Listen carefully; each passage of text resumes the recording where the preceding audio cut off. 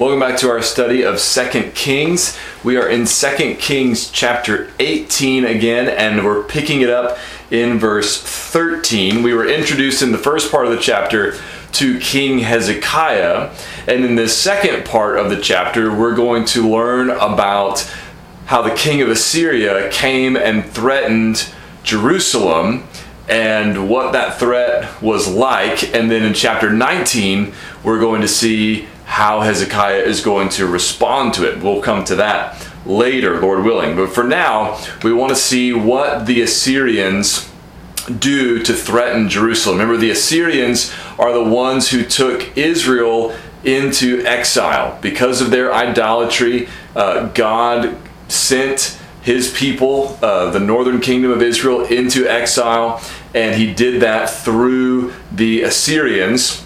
So will the Assyrians also take Judah into exile? They certainly seem to want to, but let's see what happens beginning in verse 13 of 2 Kings 18. It says, "In the 14th year of King Hezekiah, Sennacherib, king of Assyria, came up against all the fortified cities of Judah and took them." Now, it's important to note that this is about 7 years after Assyria took Israel into exile, and Assyria now has a different king. It's Sennacherib now, whereas before it was Shalmaneser. So a different king several years later, but now they are attacking the fortified cities of Judah and taking them. And so this is sort of the beginning of the threat against Jerusalem. Verse 14 says, "And Hezekiah, king of Judah, sent to the king of Assyria at Lachish, saying, I have done wrong. Withdraw from me. Whatever you impose on me, I will bear. And the king of Assyria required of Hezekiah, king of Judah, 300 talents of silver and 30 talents of gold. And Hezekiah gave him all the silver that was found in the house of the Lord and the treasuries of the king's house. At that time, Hezekiah stripped the gold from the doors of the temple of the Lord and from the doorposts that Hezekiah, king of Judah, had overlaid, and gave it to the king of Assyria." So Hezekiah's initial response to what the king of Assyria is doing is to try to placate the king, as it were, right? To try to see if he can buy him off is maybe a more crude way to put it, but that's essentially what he's doing, right? He's trying to say, if I give you enough money, will you leave us alone? And so the king tells him, this is how much money you need to send me, and it's a lot, right? So much so that Hezekiah ends up stripping the temple in order to send money to the king of Assyria. And this, I think, foreshadows the destruction of the temple that's coming at the end of the book. Right? So he strips the temple in order to have enough to send to the king of Assyria to pay him. Right? And then picking it up, verse 17, it says, "And the king of Assyria sent the Tartan, the Rabsaris, and the Rabshakeh with a great army from Lachish to King Hezekiah at Jerusalem. And they went up and came to Jerusalem. When they arrived, they came and stood by the conduit of the upper pool, which is on the highway to the washer's field. And when they called for the king, there came out to them Eliakim the son of Hilkiah, who was over the household, and Shebna the secretary, and Joah the son of Asaph the recorder." So the king of Assyria seems to be sending some of his representatives, some of his high officials, to speak to King Hezekiah, but Hezekiah doesn't meet with them himself. Instead, he sends some of his officials, right, to meet with them.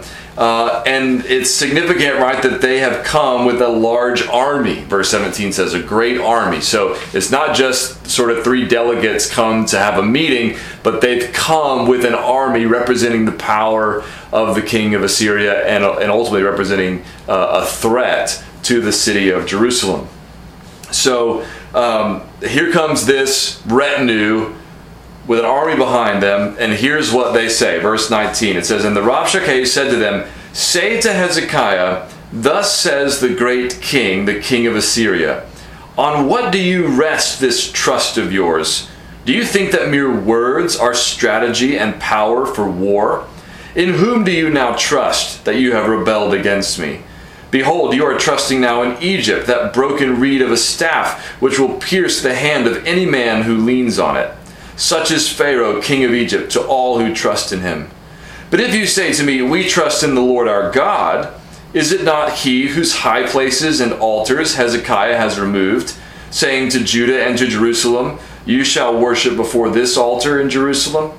Come now, make a wager with my master, the king of Assyria. I will give you 2,000 horses if you are able on your part to set riders on them. How can you repulse a single captain among the least of my master's servants when you trust in Egypt for chariots and for horsemen? Moreover, is it without the Lord that I have come up against this place to destroy it? The Lord said to me, go up against this land and destroy it.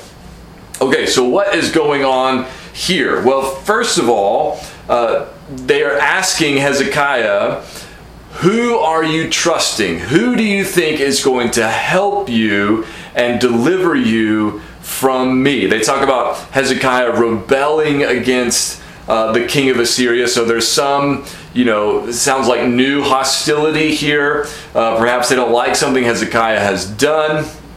And so what does Hezekiah think he can do, or who does Hezekiah think is going to be able to help him if the king of Assyria decides to punish him, right? To come against him in force in consequence of his rebellion. He says you can't just use words. You can't talk yourself out of war. So who are you trusting in? Are you trusting in Egypt? Right, so he mentions in verse 21, you are now trusting in Egypt, that broken reed of a staff. So you're trusting Egypt to deliver you. You're trusting Egypt to rescue you. That's not going to work. He even says in verse 22, if you say to me, we trust in the Lord our God, is it not he whose high places and altars Hezekiah has removed? Now, this is interesting, right? Because he says, okay, if you say, well, we're trusting in our God to deliver us, they say, well, didn't you just get rid of a bunch of altars where people were worshiping that God? Now, we know those altars were unauthorized at best and idolatrous at worst. They're supposed to be worshiping God in Jerusalem. Hezekiah was doing the right thing in removing those altars, right? But they're saying, look, you've removed all these altars. Are you really in a great position even with God in order to trust in him? Seems to be what they are saying or implying, right? So they misunderstand the situation, but they're still trying to undermine their faith in God, their trust that the Lord will deliver them. He goes on to talk about the situation that Judah is in, that Jerusalem is in, when he says, in effect, I would give you 2,000 horses if you could put riders on them. And since you can't, how can you even hope to square off against the smallest part of my army? You don't stand a chance. You don't have anywhere near the military might necessary to respond to my army, to my power, to my might, the king of Assyria is saying. And then they claim in verse 25 that it's actually God who told them to do this. Right? He says, the Lord said to me, go up against this land and destroy it. We're here on God's authorization. Now, I don't think that's true. I don't think there's any clear indication that that's true. God did use Assyria to take Israel into exile, but there's no indication, I don't think, that God intended for Assyria to take Judah into exile, or for Assyria to conquer Jerusalem. I may be missing something somewhere in the Bible, so if I miss something you know of, please point it out to me. But I don't think there's any indication of this. Instead, here's what we do find out about God's plan and God's intention with Assyria from the book of Isaiah. This is from Isaiah chapter 10. It says, woe to Assyria, the rod of my anger, the staff in their hands is my fury. Against a godless nation I send him, and against the people of my wrath I command him, to take spoil and seize plunder, and to tread them down like the mire of the streets. But he does not so intend, and his heart does not so think, but it is in his heart to destroy and to cut off nations, not a few. For he says, are not my commanders all kings? Is not Calno like Carchemish? Is not Hamath like Arpad? Is not Samaria like Damascus?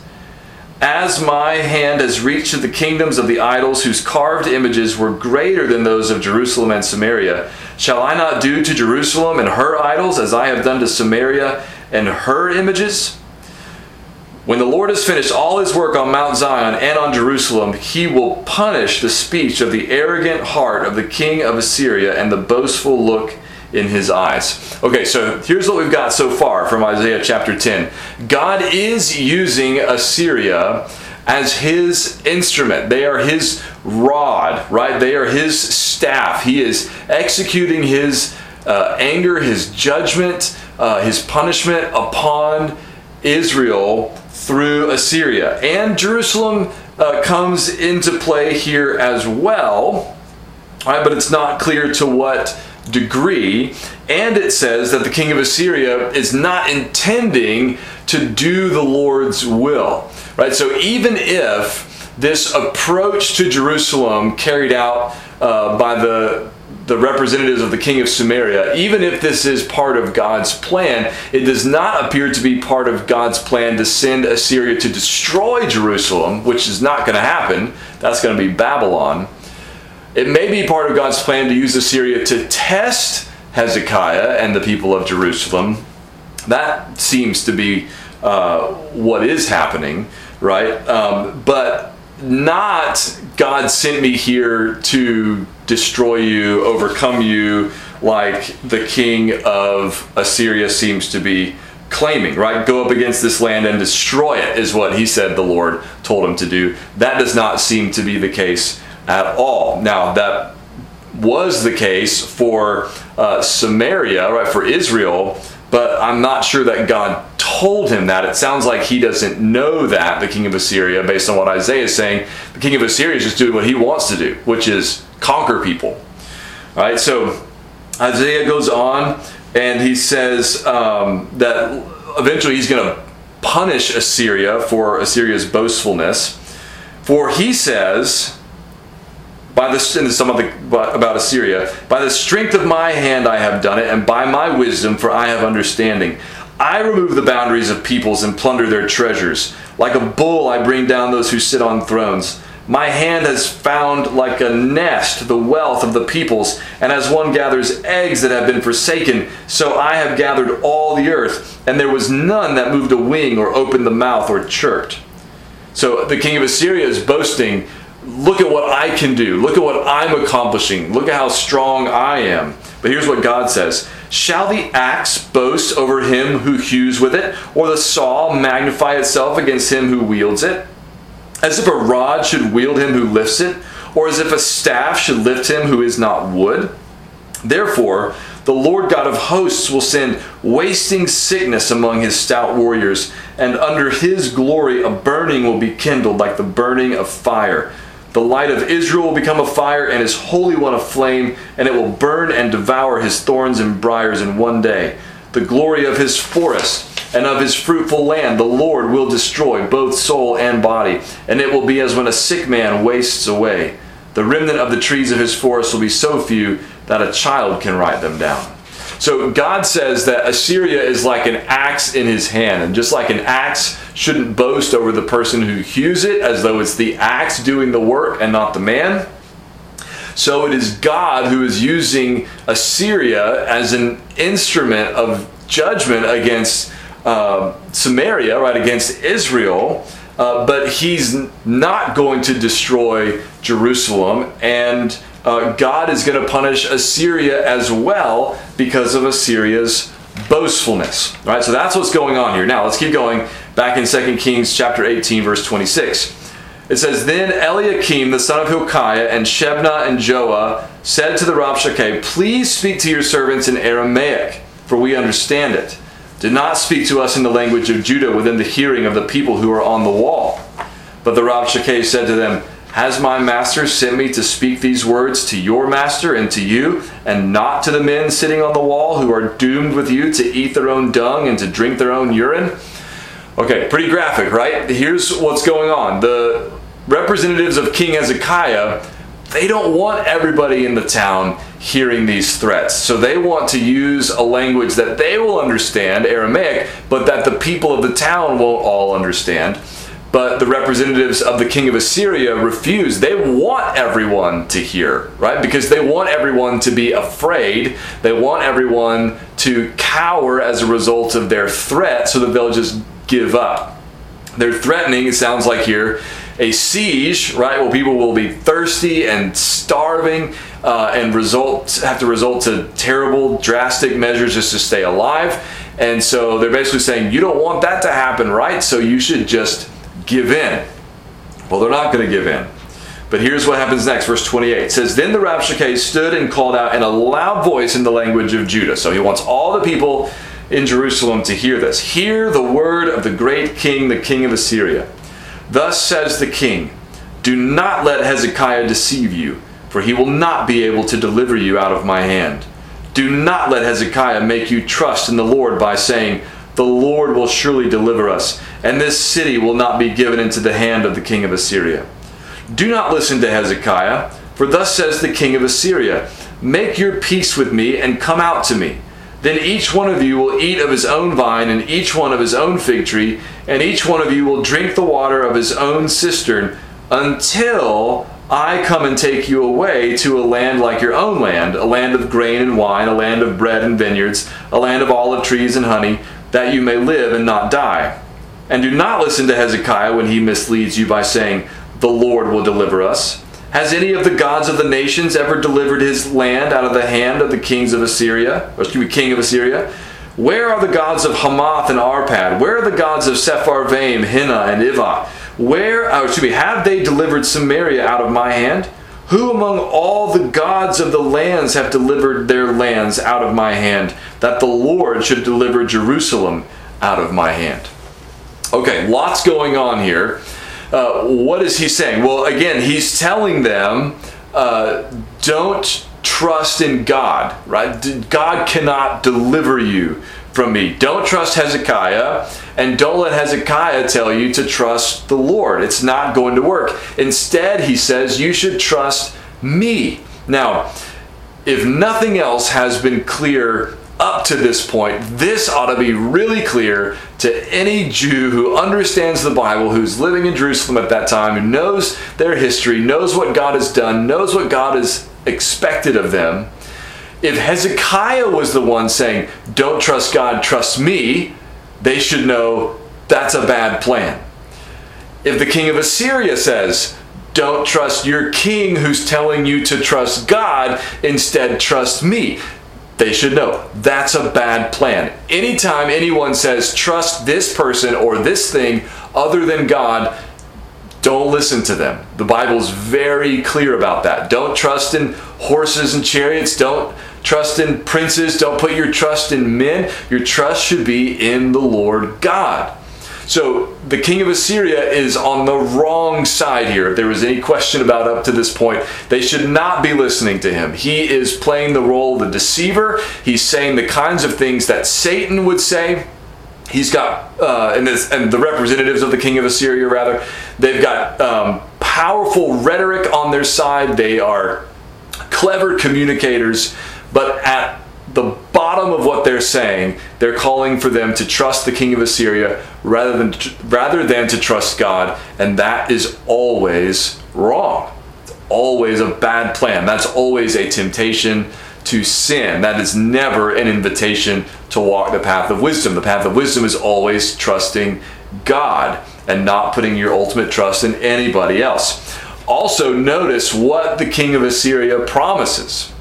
Right? He says, if you just trust me, if you just listen to me, you get to stay and eat and be comfortable at your house, and you're going to live. And oh, by the way, I'll let you do that until I decide it's time for you to move. And then when I move you somewhere else, it'll be a place just like home. It won't be home, but it'll be just like home.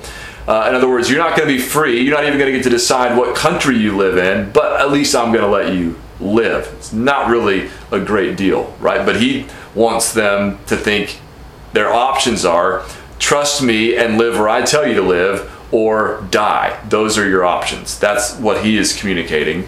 But there's a third option, right? Trust God, and trust God to deliver you from the king of Assyria.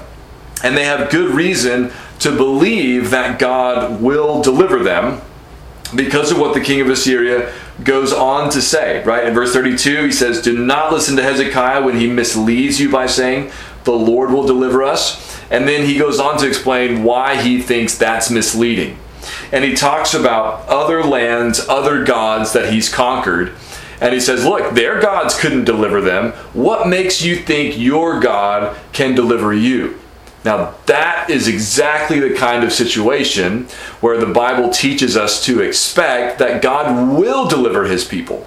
Because what is one of the things that God is clearly, consistently communicating all throughout Scripture, especially trying to, sort of pound this into people's minds and hearts in the Old Testament? He's trying to show them, right, so that they will understand and believe that he is the only true God, that the gods of the nations are not real gods, that they are idols, that they are false, that they are not trustworthy, that even behind those are demons, the Bible says. So they are not real gods, they are not trustworthy, there's only one real God. So when a powerful king with a huge army that God's people can't possibly defeat or rescue themselves from says, we've conquered a bunch of other people and their gods couldn't save them, what makes you think your God can save you? That's exactly the kind of situation where God loves to step in and say, let me show you that I'm not like those other gods.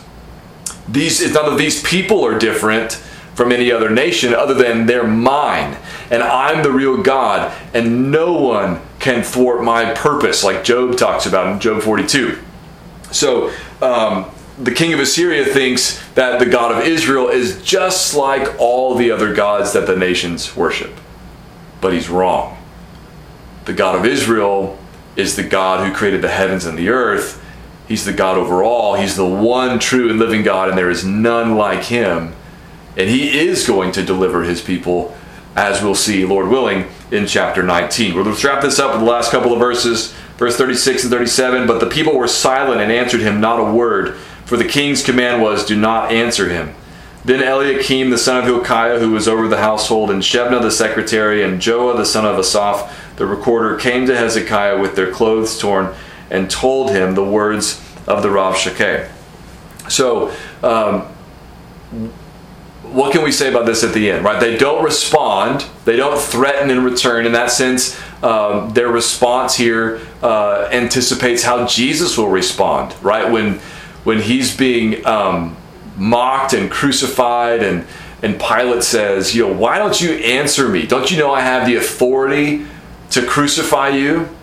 And in that case, Jesus responds and says, you wouldn't have any authority to crucify me unless it was given you from above. People mock him while he's hanging on the cross. If you're the Son of God, why don't you save yourself? But he doesn't mock them back. He doesn't revile in return. Peter talks about how he didn't do those things. He didn't curse those who were cursing him.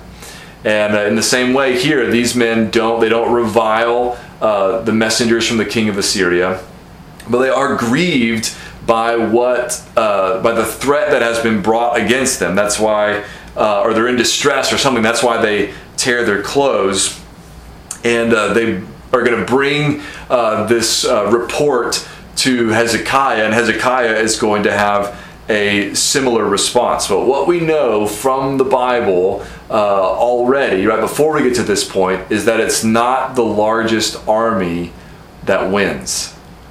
Like, God made that point very clear in the days of the judges through Gideon. Remember when he had him reduce his army, made it smaller and smaller, so that it would be clear when they defeated their enemies that it was not because they were strong or mighty or whatever, but it was because God had rescued them, God had delivered them. So we're going to stop there for this time. It's kind of in the middle of the story. I hope you want to know what happens next. And so, Lord willing, we will get in our next session into chapter 19 and at least begin to see how Hezekiah responds, how the prophet Isaiah responds, and what's going to happen with this arrogant king who's threatening the Lord's people in Jerusalem. Until then, God bless.